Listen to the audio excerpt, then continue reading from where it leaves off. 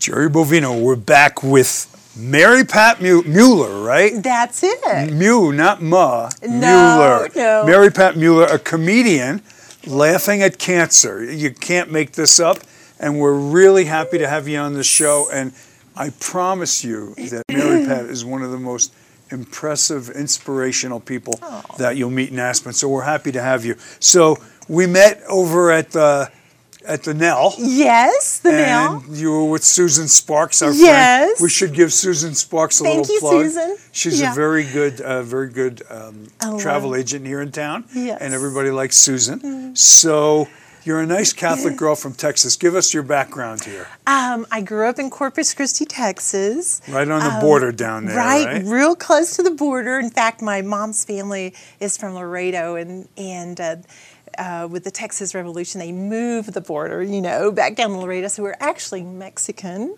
and now Texan when they moved the border. So yeah, I grew up in Corpus, a middle child of 5, Catholic family, and after high school, left the city, and it was a great place to grow up. But one of those good places to be from. Yeah, the Riviera. Yeah. And so your childhood, you have a great attitude, Mary Pat. And I'm interested in your attitude because do you think that was something instilled in you by your parents, or do you think that you just sort of have it like biochemically in your brain? What's your theory on that? Well, my parents were studying contrast, and I think that you develop your personality. Is it nature or nurture? And I think all of us in the family are very much individuals. And as the middle child, I think you had to figure out how to kind of navigate your way. So I was, I guess, kind of the rebel and comedian as well, looking for... Were you a funny kid in, like, high school, or...? I did a lot of high school skits and stuff. The skits started then and then continued through my work life. But my dad is a very, very positive person. People who would meet him, very positive. Very, and you attribute a lot of how your life is currently to your retained positive attitude through a bunch of curveballs that life has thrown you. Yeah, I think that, with all the curveballs, it's always like, okay, where's the pony? I want a pony. Where's the unicorn? Not everybody gets a pony. No. But you didn't expect to get cancer, so that's like a whole different deal. No. So, you went to school in Corpus? I went to high school in Corpus, graduated, went to UT in Austin for 2 years, and then I just wasn't feeling it. I didn't feel UT. like... Yeah, UT. It's one of those big school football. Huge football, and it was fabulous. But I just wasn't feeling like it was my tribe at the time. Did you have a boyfriend in college? Was that part of the problem not or at not? the time, but I think college you were young, and there were a lot of frat parties, and that really wasn't my scene, and so I was going to transfer to D.C. to go to George Washington University and study there, and I ended up working on the Hill instead and living with some girls in Georgetown, and that was a whole education in and of itself, and that was a lot of fun. So did you finish college in D.C.? No, I actually didn't go to college in D.C. My mom said, if you're going to move there, you have to live in a dorm, and I'm like, I'm going to be a junior, I don't live in a dorm, and so I found a situation with some girls, and one of whom still one of my best friends today. In fact, she drove out with me to Aspen, and you've had a long history in Aspen, dating back to vacations. And yes. What's that story about? Your family took you here. How'd you get here? Yeah. So I guess I was like 10 or 12, there were some photos we have on Independence Pass, in the middle of the summer throwing snowballs, and it was just a big memory, and we just had a great time here. But I remember leaving Aspen, and I was, young, and I didn't know what was going on, but I just started crying in the back of the station wagon, and I was like, what is going on I used to with cry that? when I had to leave too. That's why I moved here. So you were in business in Texas. Yes. And you had an ad agency. Yes. How did you learn about advertising? It's one of those things I don't know anything about. Sure. Well, I did. What do they call those tests when you know what are your interests kind of thing, and an aptitude test. And I guess I was 20 when I did that, and it said you'd either be a good farmer in agriculture or advertising, and it's like, wow, okay, those are great. kind of different. I mean, Very different. And well, I thought I got a degree in mass communications, mostly because it didn't require math.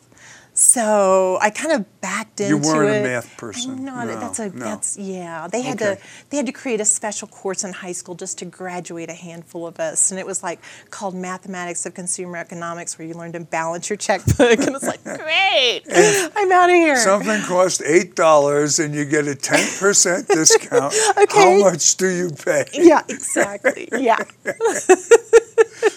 So, I was a communications person and just started the agency out of my bedroom. And when my kids were small, other than my kids, probably the best thing to come out of my bedroom. But we... That's very funny. See, she is a comedian. We're going to get there. Now, so were you married the first time to Bachelor number one? Yes. When you started your agency? Yes. What did he do? Ron, Mayron from Tehran was my first husband. He was a very nice guy. He was an engineer. And he's from Texas too? He's from Tehran. He was from Iran. Oh, so he was Mayron from Tehran. Mayron from Tehran. And that how was my it name. being married to an Iranian? Well, it's safe to say, there were some cultural differences and very interesting. He's a lovely person, and his family's very, very lovely. Are cultural differences, do you think, important in a marriage? Sometimes that difference is what attracts you to the person, and then, but does it make the relationship easier or more difficult to sustain? They say opposites attract, but I don't know if that's inherently good. You have to understand and have an appreciation for each other, which you can have with opposites and you can have with people who are just like you. But kind of this grande dame of Austin said to me not too many years ago at a party, she goes, I always tell people you got to marry people from your own tribe. From your own tribe. But what's interesting is I do think opposites to a certain extent attract, but I don't think they get along well. Like two people, one's like carefree and the other one's always balancing the checkbook. Those people might get along when they're dating, but when they're together and one's spending too much money and one's, getting aggravated, I think you need to have some kind of similarity of values at some point to make the relationships work. Yeah, it's so true, Jerry. It's pretty foundational, and once you get past the romance and the excitement, which that lasts about a weekend. Now you're down to the checkbook. Right, that. So here's what we're going to do. We have a lot to talk about. Mary Pat is a rancher, a comedian, a writer. She's inspirational. She's got some great stories. We're just going to take a short break to recognize the underwriters who generously support us here at Grassroots Television. Andrew Sandler and Bootsy Bellows. You got to get over to Bootsy Bellows in town. It's where it's happening. And, of course, Bishop Plumbing, Heating and Air Conditioning. As soon as we come back, we're going to get you into an amazing story. We're coming right back.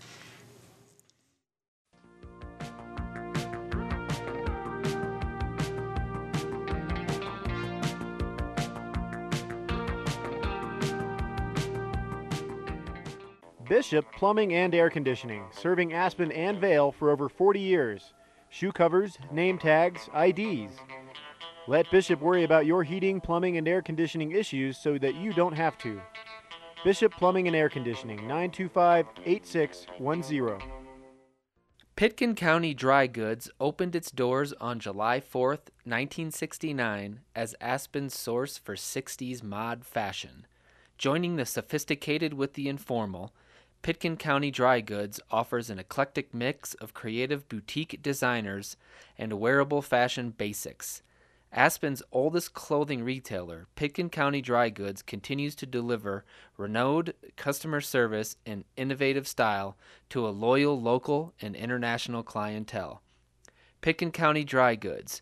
You can reach them at 520 East Cooper Ave or give them a call at 970-925-1681.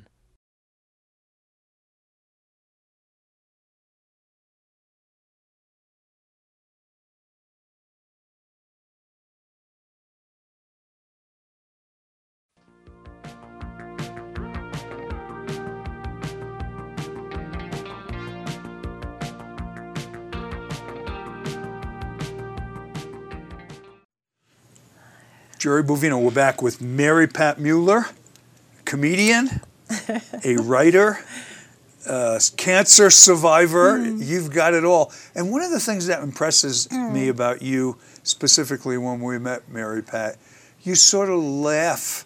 It's part of your life experience. We all go through our own little life's problems. Cancer isn't one of the ones any of us want. But you have a way of laughing at it, and I really admire that. Well, thank you, Jerry. It was interesting. Can I tell the story about what you said to me when we first met? Sure. Okay, go ahead. You tell the whole story. Okay. So Jerry and I were sitting at the Little Nell, and we'd just been introduced, and being the doctor that he is, I later learned, he said, "So are there any defects that are not clinically apparent?" Right, because she's so bubbly and effusive and effervescent and beautiful. And I said, well, and so go ahead. So it was so disarming that I spilled immediately, and I'm like, what did I just do? I told this total stranger that I have no breast. You have no breast. And that's and I admire the way you can just come out and say that, because the pain of it for most women on earth would be something that they would want to sort of keep to themselves, and yet you've embraced your reality. Well, really, you were just a great interviewer. Well, and you got me to admit that. Well, I have a disarming candor. And yes, you what do. I found, just tangential to this discussion, but over the years for people who have watched me, I found that if you ask an honest question without being a jerk, okay, if you ask an honest question, people will usually give you an honest answer, even if it's something that they didn't plan on talking about on the show. And as an example, I had two lesbians on this show a while ago, and I was just talking to them and thinking about them, and I said, which one's the man? And people called me up and said, well, that's what I was wondering. And at first they said, well, neither one of us. But then they said, well, yeah, she's really the man, meaning the dominant, more aggressive member of the couple. So if you ask honest questions, you get an honest answer. And so we're going to talk for a second. We'll get into your cancer in a minute. But so you have two kids. You got to say hello to them. Yes, Lawrence and Helen, right? Yes, they're fabulous. And you have a ranch in Texas and a tractor. And we'll talk about you being the ranching babe. But I just want to finish. So you were married to the Iranian. Yes. Okay. And then did you get married the second time before you had cancer? I had cancer in the divorced years, so between my first and second marriage. Right. And you were diagnosed with breast cancer. Right. And so tell us the story. Tell us from the very beginning when you found out that you had a problem and how you dealt with it. What were you thinking? Because there are dozens of women out there right this second going through the same thing, who just being in that point of shock, of dismay, despair. Tell us your story. Sure. So, they just did I don't think I even had a lump, but there was a mammogram, and an eagle-eyed radiologist said, I don't like what I see here, let's do a biopsy. The doctor calls, and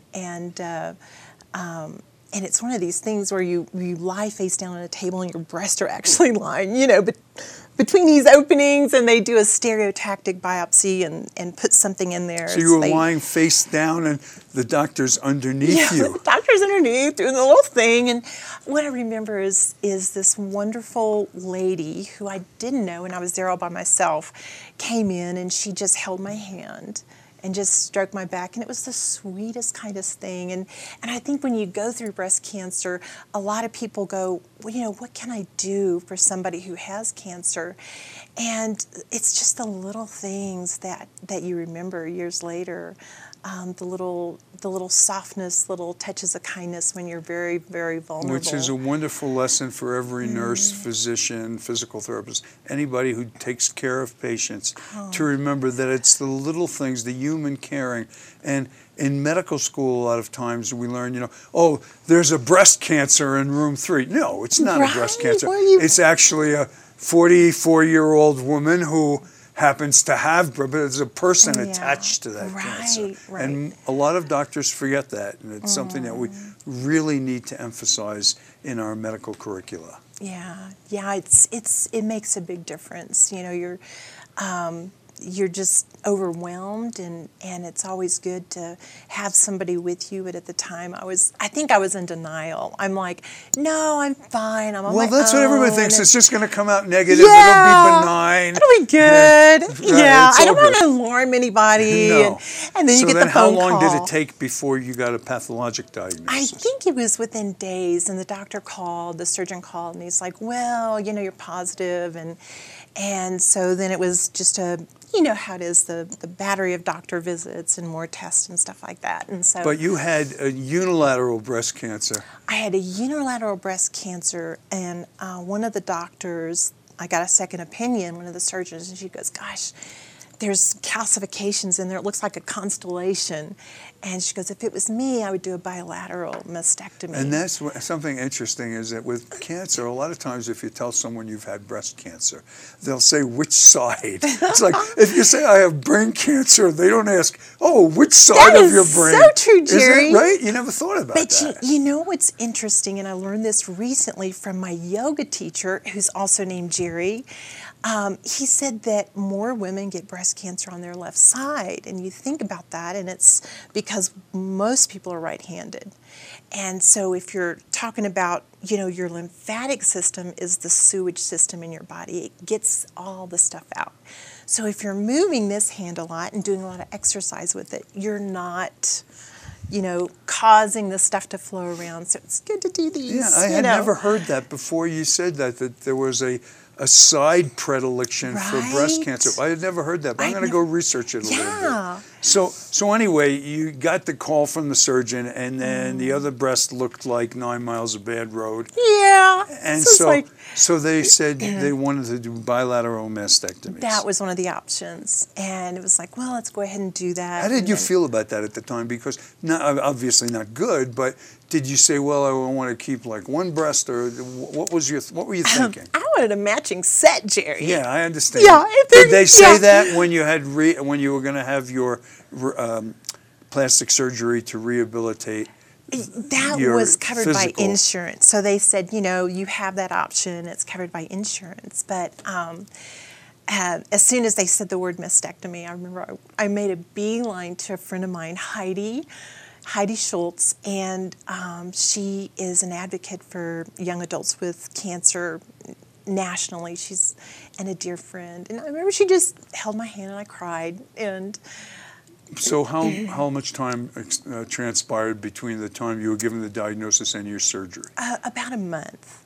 Mm-hmm. And then how long after that was the reconstruction done primarily, or you waited and then? It was done primarily. It was done at the same time, and then they decided that, and I thought I would be done. It was fairly early stage, take it out, we're good to go. And then they called Raymond MD Anderson and said, no, you need to do chemo. Because it was positive in your nodes, or what was that? It wasn't in my nodes, but it was apparently very aggressive. And given my age was at it the estrogen positive? Was yes. it hormone positive? Yeah. So you took one of the estrogen inhibitors after that? I didn't. I thought, gosh, I took a sledgehammer to a gnat. Right. And my breasts are gone. I've had chemo. I'm like, I'm done. You know, maybe that was a mistake, but that was 15 years ago, and I'm kind of glad I didn't put any more stuff in my body. Yeah. So, but now you're a single woman at this point. You're sort of between marriages. Yes. And now you had to be thinking, how is this going to affect your social life? Right. Right. Love life. Love. People have love. That. Absolutely. We all want Sex, it. love, So yes. what were you nervous about that? I think so. I mean, they were funky, you know, and my oncologist, every time she did the follow-up for 10 years, and I love her, Dr. Beth Hellerstadt in Austin, and she would go, you know, I've seen worse, but I've seen better. You might think about getting those redone. And so it was always a little bit of you know, kind of like, oh, but for the first time in my life, I could wear tank tops. And that was very exciting. You could wear a tank top. Yes. Why could you wear a tank top? Because you didn't have to have a bra with a tank top. And these implants, when they do reconstruction, they're not going anywhere in a wind tunnel. Right. It could be 5 Gs. It's like two and they're like, headlights. oh, Right. totally. And you they know? tattoo in the nipple. Tattoo in the nipple with this very talented woman, and it's like, trompe l'oeil? How do you say that? It's like, what's my line? You're like, nipple tattooer, right? But there are you. people who actually just specialize in that. Yes. And so when people ask me if I have a tattoo, I'm like, yeah, I got 2 of them. So, So, okay, now you're between, and then you started dating. What was it Yeah. like dating at the time with, you know, this? Were you concerned about your body image? a little bit, but it didn't seem to have an effect from the other viewpoint, you know. From the men that you dated seemed happy enough. Even though, but most people don't know this because as a surgeon, I know that implants can get indurated a little bit. They get hard. Yes. And they don't actually feel like normal, soft, playful breasts. Yeah. They feel like they're foobs, I call them. Fake boobs. Foobs. And they stand up. They don't move the same way. No. They can look great in clothing. Yep. Yeah.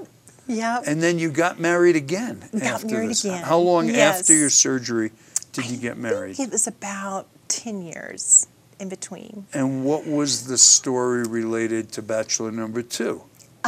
He wasn't the father of your children. No. Was Mayran the Tehran? Right. So Bachelor Yeah. number 2, then what happened with Bachelor him? number 2. He was a widower, 11 years older, very nice man, college professor. And then you got sick Yes. with Lyme disease. Tell us that story, because Lyme disease is a very, very difficult diagnosis to make. It is very Frequently difficult. missed. And unfortunately for people with Lyme, you know, they go years without a diagnosis, and at that point, you know, there are just some chronic things that happen to their body that can't be reversed. So, and it's not prevalent in Texas, but I'd lost about 15 pounds and very lethargic. I started getting panic attacks, and that was the age of 56 or 57, and I'd never had panic attacks. There were just strange sensations over the body, burning and did you have a Lyme titer ultimately that confirmed? The Is Western Lyme blot. common in Texas? I didn't know that. You know, the CDC doesn't consider it prevalent or indigent, but once you start talking to people in the Lyme community, it is more prevalent than I think the CDC would like people to believe. It's also Lyme treatment beyond a month or 3 or 4 weeks of doxycycline and antibiotic is not covered by insurance. So I think that's part of the thing you have to... But you get a regimen of antibiotics. Regimen of antibiotics, and then you're supposed to be better. But if it's chronic, which, you know, by the time people are diagnosed, most people with Lyme, it is chronic at that point, and you have to really take charge of your own health care, which is kind of scary. It's one of those diseases that's so nondescript in its clinical presentation Yes. that a lot of doctors are always uncertain of what they're dealing with. And a lot of the patients, and just speaking candidly, a lot of the patients have all these like weird Lyme things, and it almost makes the doctors think they're weird. They're not. They have weird stuff. Yes, and once you figure out what is the regimen that's going to help my body heal, and figure that out, you realize that this was very real. You did what you needed to do, and at that time there was just magnet therapy and all kinds of crazy stuff. Right. Crazy stuff. I was just throwing alternative spaghetti at the everything. Wall. Yes. So then, okay, so now you're married to bachelor number 2. You've got Lyme disease. You developed an autoimmune response to your breast implants. Yes. And that was like you needed that like a hole in the head because you finally got comfortable with your body image. And tell us then about when did bachelor number 2 depart? Well, it was within a month of being diagnosed, and he just had a very hard time with that. He couldn't deal with your illness. Yeah. So he left. Yeah. Which is not uncommon, by the way. It's very common, I came to find out. Unfortunately, if a woman is there, she'll stay with the guy if he's sick. But a guy, he's like out like a fat kid in dodgeball. So, all right, now you had to have your breast implants removed. Yes. Tell us about that decision. Okay, so I'd done a lot of reading, and it seemed like there are a lot of women out there who have what they call breast implant illness. And basically, they sit right on your thymus gland, and what is not commonly known is that they need to be replaced every 8 years anyway, because a lot of them come apart. They come apart or disintegrate. Right. And they don't feel like breasts. They don't feel like breasts, and then you've got silicone in your body. Were your implants silicone implants? Yes. Okay. Yeah. And there's a lot of controversy about what type of implants should be used. Whether saline is the least intrusive, and they have silicone, and there's a potpourri of different implant materials. Right. And it's controversial within the medical community about whether the autoimmune phenomenon is a real thing, but a lot of women swear that they've never felt as good as when they got their implants out. It's so true, Jerry. And, excuse me, and a lot of people think, well, if there's silicone, then silicone's bad for you, so take that out. But what is not commonly known with these saline implants is that they put saline solution into them, but if there is any exposure to bacteria in the operating room, they develop mold in them. And they're also silicone material. So if you're allergic to silicone, then, which I think I was, my health really improved after they came out. And but sometimes they find mold in these. Yeah, these I didn't women. know that, but I do remember. This is interesting. This goes back 40 years ago, when I was a young surgeon at the hospital doing retina surgery, and there was. They had a breast implant once that was going into surgery, but for some reason it wasn't used, and I had just picked it up, and the nurse said, if you want to take it down to your office. And it felt real breasty-like. Yeah. And I kept it on my desk. And I had this beautiful teak desk that I had bought on Madison Avenue in New York. And I just left it on my desk, and I played with it, and it felt pretty much like a breast. It was like a little binky for me to play with when I was sitting there between patients. And then after a few weeks, I noticed that the oil was leaching out and staining my desk. And I said, wow, I wonder if the people who manufacture these implants know that. It scared me about breast implants. Well, and the truth is that I was on, I had it done at MD Anderson. The first ones that they put in got infected, so they had to take them out. Oh, it's like never a dull moment. Never right? a dull moment. And so they put me on a study to follow a clinical trial, following me 5 years with them. What they do with the study data, though, is, as it turns out, they just kind of 86 it, And I think that things you're not told, and as I had Lyme disease, I was going and doing infrared saunas, which are supposed to be a great way to detox.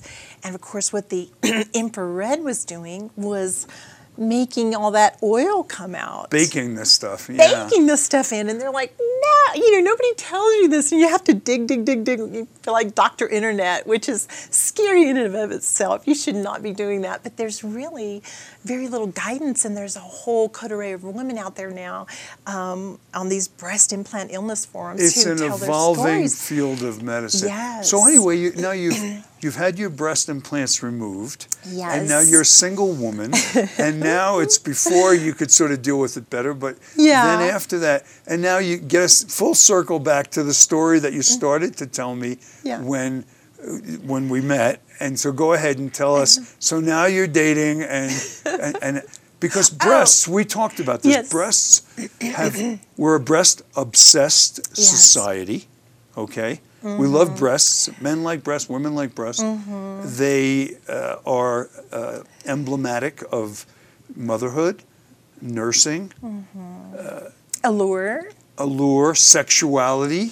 Your value at some point in your life is, that's why there is this cosmetic breast industry that's so Exactly, huge. because it's like bigger is better, especially in Houston. They have these breasts Texas, that look yeah. like Ajax, So, okay, you're going to start dating again. So now tell us the story. Okay, so one of the first guys I dated, really nice guy, after getting these done, or taking them out rather, we'd gone on a couple dates, and he was always wearing a golf cap, and I'm like, well, okay.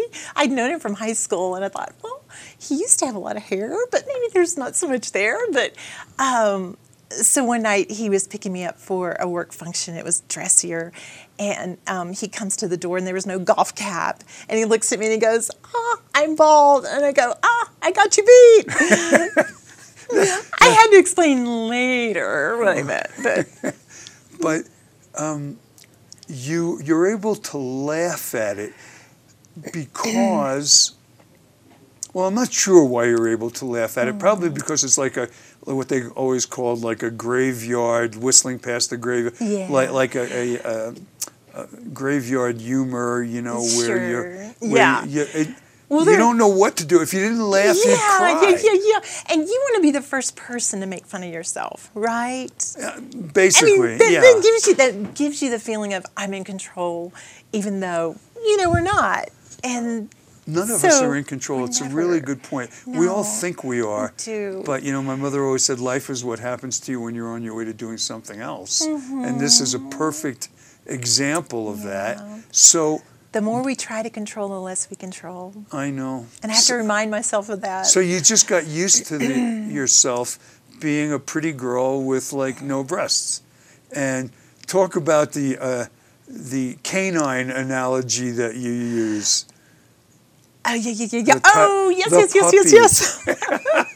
Well, I jokingly refer to my chest as the Sharpays. The Sharpays. With sad eyes. With So, sad eyes. I mean, they just... Which are the old Yes, the old tattoos. nipples. So when the doctor took them out, you expand the tissue to put in implants after you've had a mastectomy. And so when the doctor took them out, I don't know, for whatever reason, she just left all that tissue kind of like out on its own, and so there was no Instead shaking of excising of it. some skin. you mean. Exactly. So on their own they kind of just shrunk, and little wrinkled Sharpays. And So as a comedian, one of the things that we joked about is your online profile. Like, where would you put something like that I know, right? in your online profile? Right? And then we're going to get. I want to come to a second thing is that you don't want to attract a bunch of fetishists. Right? So talk about Right? that. Okay, so they ask you, do you have kids? Do you smoke? Do you drink? But nowhere in there is a box to check of, do you have breast? So, and you don't want to go into it on your first date. Not with a sledgehammer, right? No, because it'd be like, well, I don't even know if I like this person, and why Like, would how would he ever know, right? Yeah. So don't be all open kimono then, so to speak. No pun intended. No pun intended.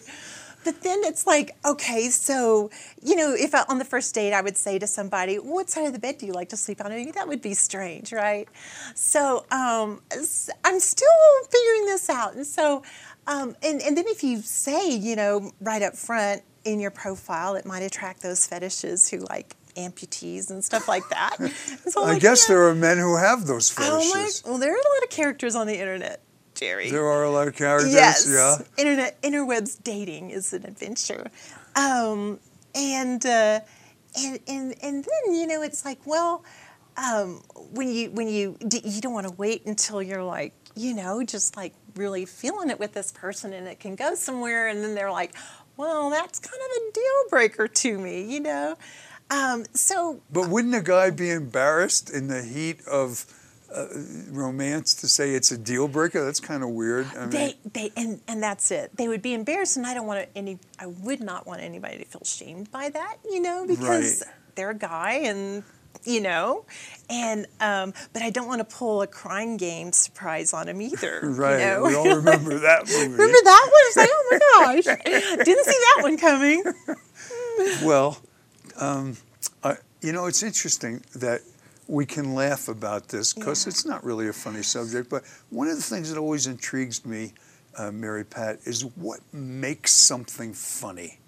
You're a comedian, and my observations about what make things funny may not be in parallel with other people's, but like to me, one of the things that makes something funny is something that we're a little bit uncomfortable with. Yes. Because that's one of the reasons that so many jokes are about bathroom humor or passing gas, sexuality. Yes. All of those things everybody is a little bit uncomfortable with because we're never sure exactly how to address it. So if you have something about that makes us uncomfortable, then sometimes, even if it's just a nervous laugh, we laugh. And it's also those things that we have in common.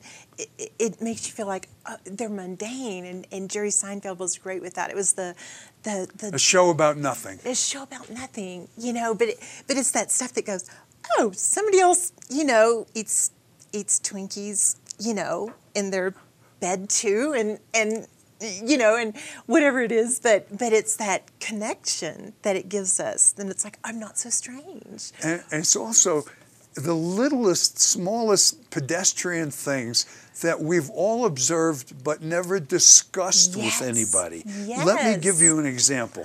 I saw a comedian the other night, and he talked about something that I always joke to myself about, but I never talk to anybody in the world about. It's when you plug in a USB port. Yeah. 80% of the time you have it wrong. Yes. Right? It should be just like 50%. But some reason you put it in, it's not right. You always have to turn it over. Why can't you get it right at least 50% of the time? It's a silly little thing. Yeah. But it's like, that's the way it is. So, and that makes great comedy. You're working on a book. Working on a book. You have your blogs, and I've read her blogs, and they're amazing. I mean, you're a really good writer. Thank you. And you have whatever, I don't want to say my sick sense of humor, because your humor isn't sick, but it's funny. So talk about your book. Yes. Well, it's, the working title is, I really didn't want to be an expert in this. And this is just an idea that I've had for 3 or 4 years now. And it's life lessons that I've learned, and but in a funny way. There's a lot of things that I learned the hard way that I'm like, well, if this could help somebody, maybe that would be of value. And it's interesting because this year I'm here now in this beautiful community. I'm taking a gap year. And You're on Human Body 6.0, yes, right? Gap yes. Year 6.0. Gap Year 6.0, But yes. then, we should go there for a second, because Aspen, as I frequently joke with people, it's like the do-over capital of the world. Yes. If you got divorced, if you, whatever it is, you dropped out of school, you started school, everybody's going to show up in Aspen for a while because it's a good place to reset your biologic whatever. It really is, and I'm interested to know why that is. Jerry, why that calling, and why? But Jerry, you said to me it's playground for adults here. It is a playground for adults, and that's to a large extent why many of us come here and stay here, because it's 2 square miles, as I like to observe, surrounded by reality. And real life like sucks. It's like cancer and the husbands that leave. And, and all of a sudden we're here and we're skiing and we're up on the mountain. And we're at the Little Nell and we're laughing. And we're forgetting that if we thought about our lives, we'd like jump off a cliff. It's so true. And there's a cliff. But it was interesting. I put all my stuff in storage in Austin. I'd been there for 34 years, ran a ad agency and was very active in the community. And so I was thinking, do I hit the road? This seems very scary and somewhat daunting. And I was talking to my very wise cousin Claire, and she, in her quiet way, she said, why don't you just think of it as a gap year? And everything shifted then. It was like, oh, this isn't so huge. I'm just taking a gap year. I'm not like, running away. It's not for real that you're disappearing. Exactly. It's just like a little mental health break. But you could see where, and this is quite often the story with people who come to us. They come here, they're going to stay for a season, a month, a year, and like 40 years later, I can't get out of here. Yeah. I talked to so many people on the lift like that. I was just coming through on my way to California, or, I just spent a winter here as a ski bum, then was going to go back to college and didn't do it. And so I can see how it happens. But it was interesting. I grabbed a bunch of journals to journal in to help me with this writing process while I'm here on this gap year. And one of the ones I opened the other day had an entry from like 9 years ago when I had gone on another sabbatical. And it struck me with what I had written down there and what I was writing present day, with how little things had changed. I was still dealing with some of the same issues. I was still struggling with some of the same things. And I think, having the time as many women and many busy professionals, you don't have that time just to sit and think and really unpack some things that you really need to unpack in life and have them make sense. And in just the month that I've been here, I've been able to do a lot of that. You've been able to think about a lot of it. Yeah. And, I always say everybody has baggage at a certain stage. Just find someone you want to metaphorically unpack with. And it's because so everybody's got something. So everybody does. So you said something in the prep that I thought was very important to talk about, that humans, hopefully we fit in that category, have a need to evolve and grow. That we don't stay the same throughout our life. There's an old saying that a woman marries a man and she expects him to change, and he doesn't. And a man marries a woman and expects her to stay the same, and she changes. Yeah. So talk about this evolving and growing phenomenon. Yeah, well, it's so important. There is a wonderful Jungian, she's a Jungian astrologer. She's so well-read. Of course she is. Of course Isn't everybody right? And she's out of Houston, Nan Link. And she's just, all about, there's this challenge that comes in our life in our late 30s and our 40s, and it's calling us to go inward, to grow some more. And she goes, look, I read the obituaries. People who don't grow through this period, a third of the people die between the ages of 50 and 57.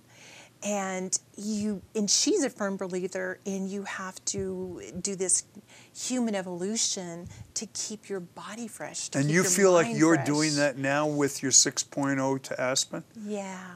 Yeah, very much so. And Aspen now, and it may be, I have an Airstream. You have an Airstream. That's like retro. It's a 1966. That it's so And did you sweet. Like rehab it inside? It's rehabbed. It's ready to go. It's the old joke about the guy says wanted girl with online, wanted girl with Airstream, send picture of Airstream. Aw, Have you ever taken it anywhere? Yes, it's inaugural. Do guys like journey. that? I don't know. I haven't really talked to guys about that. My kids love it. We went to Marfa, Texas. Its first inaugural trip. Yeah. And it was beautiful. It's so beautiful to be together and to be out in the wilderness. Are you in the club, the Airstream Club? There are clubs. The Good Sam Club. Yeah, I'm a dropout because he has a halo and I don't. But no, but there's a whole group of people. It's just. It becomes part of who they are. You know, when you talk to somebody with an Airstream, it evokes nostalgia. It does. And that love of just being the together outdoors, and simple Route 66, times. carefree. Yes. We're off and away. Yeah. So you have a bunch of things that quotes that you sent to me, all of which I liked. So start with Joseph Campbell, follow your bliss. I didn't know exactly what that meant. Yeah. And years ago, I read his book, I think it's The Power of the Myth, and it just stuck with me. And a lot of people embrace that mantra. And it's just, follow what makes your heart happy and do those things that, oops, that's my mic, do those things that light you up. And then the universe kind of unfolds to you and shows you your path. A lot of people are like, I don't know what I should do. And even at my age, 60, I feel a strong call to have a new purpose. I've raised my kids. I sold my business. I used to have a husband to take care of. And all of those are a big part of your identity, and especially as a woman. And I think a lot of women go through this when they hit the empty nest, and they may or may not have had careers, but it's very unsettling, and it feels like you're free falling. And so to find that next purpose, that next thing, it's there, but most people can't find it. And I think I experienced that block for 3 years. It wasn't allowing myself. I have a vision board where I put things on my vision board, and I'd look at it every day. It was in my bedroom, and I put pictures of, there was my Airstream, and then Italy, and different things. And one of the mantras on there was, I'm tired of being good. I want to be free. And when people retire or they go on to a new phase of life, they often don't allow themselves to be free. That's interesting, because a lot of people come on the show and they say they want to be themselves. They finally want to, they've done this for their parents, for their kids, for their husband, and now all that's behind them, and now they just want to be themselves. Yeah. And even at my age, I still would hear my mom in the back of my head. We all do. We all do. What are you doing? That's not responsible. What are you running away from? I know, and you're almost embarrassed that you're like not listening. You're like 500 years old. Yeah. You still can't. You still have to take out the garbage. Yes. So now the guys that you meet online. Are there any good stories you have about online dating that you can share with some of our viewers who might be in the same? I got back into online dating recently, so I'm really, I think if you're going to do online dating, you need to go in whole hog and respond to people, and I just am a little jaded now. I'm halfway in. Jaded because you had bad experiences, or? Yeah, I think so. Or most of the people out there, it's my perception as a guy that most of the guys out there are like nice guys who you'd like to meet and go out with. Are most of them like that? No. Well, what I learned from I met my second husband online, and something I learned is that, you can put anything in your profile, and it may or may not be true. And you can omit things too. So I think there are sometimes, there are people who I've had, like weeks of back and forth before you even talked on the phone. And then you walk in the room, and immediately it's like if the chemistry's not there. Right. And it's always that thing. chemistry, that unexplainable. Yeah. Indefinable. It's there or it isn't. Exactly. And you can't tell that from a profile, but a lot of people are very happy with people they meet online. But the thing that strikes me right now, Jerry, is that it seems like one interminable interview. And online. And then, if you have a good first date, then I would get the follow-up interview questions, and it was like, oh, I guess I made it to the second round, you know. But it's like, oh, well, it almost is like the organic nature of two people meeting and having a conversation is not there. It's disallowed. It's almost strained in a way. It is. To sort of get to the next point.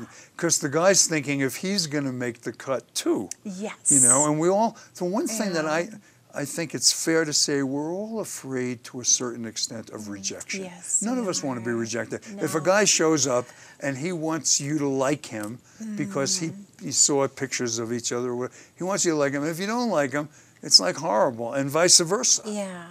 So true.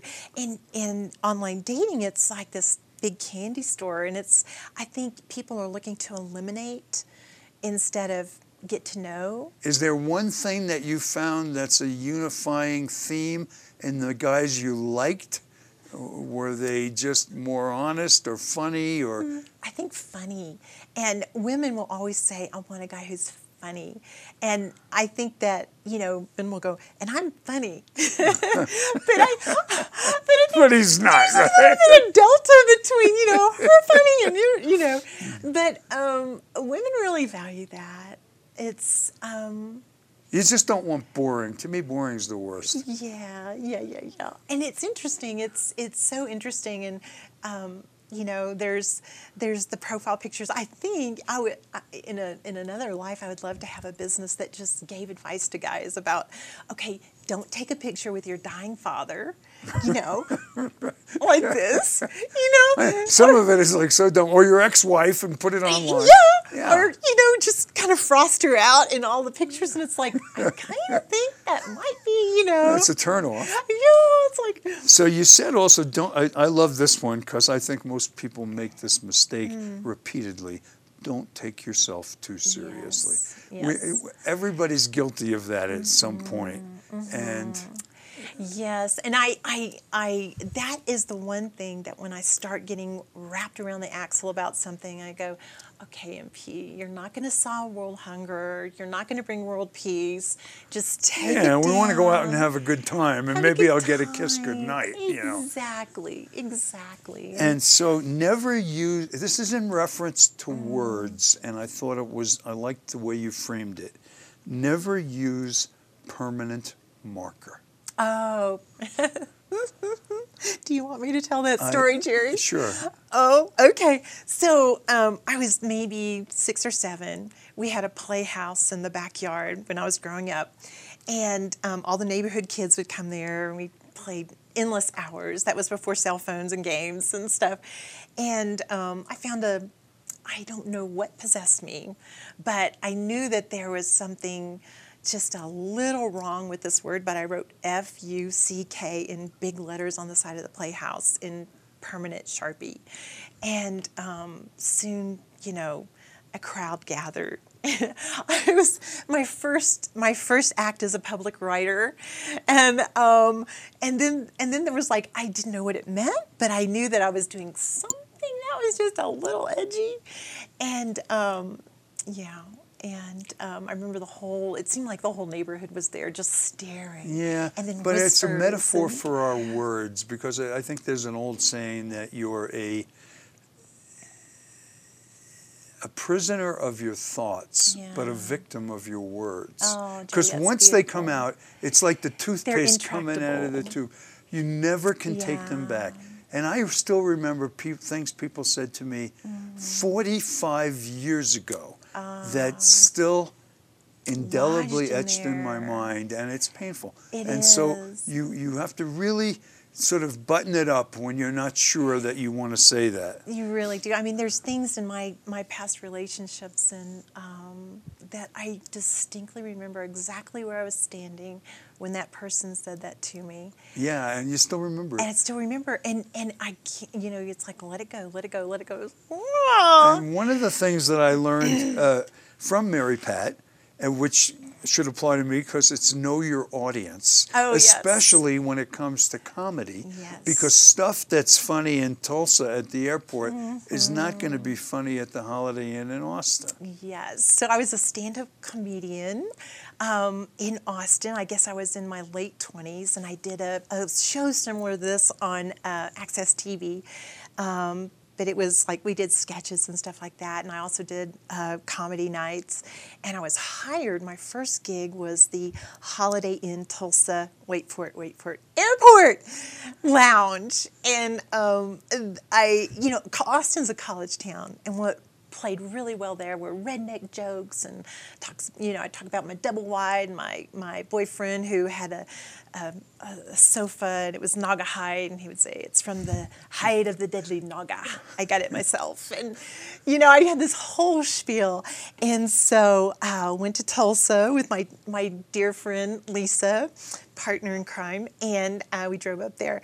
And I did the same act. And it wasn't funny. Oh, crickets! Oh, It crickets. was horrible. Well, you are amazing, Mary Pat. I have to tell you, this hour just shot by. Oh, it's been an hour. You're, Thank you, Jerry. You're a wonderful person to be around.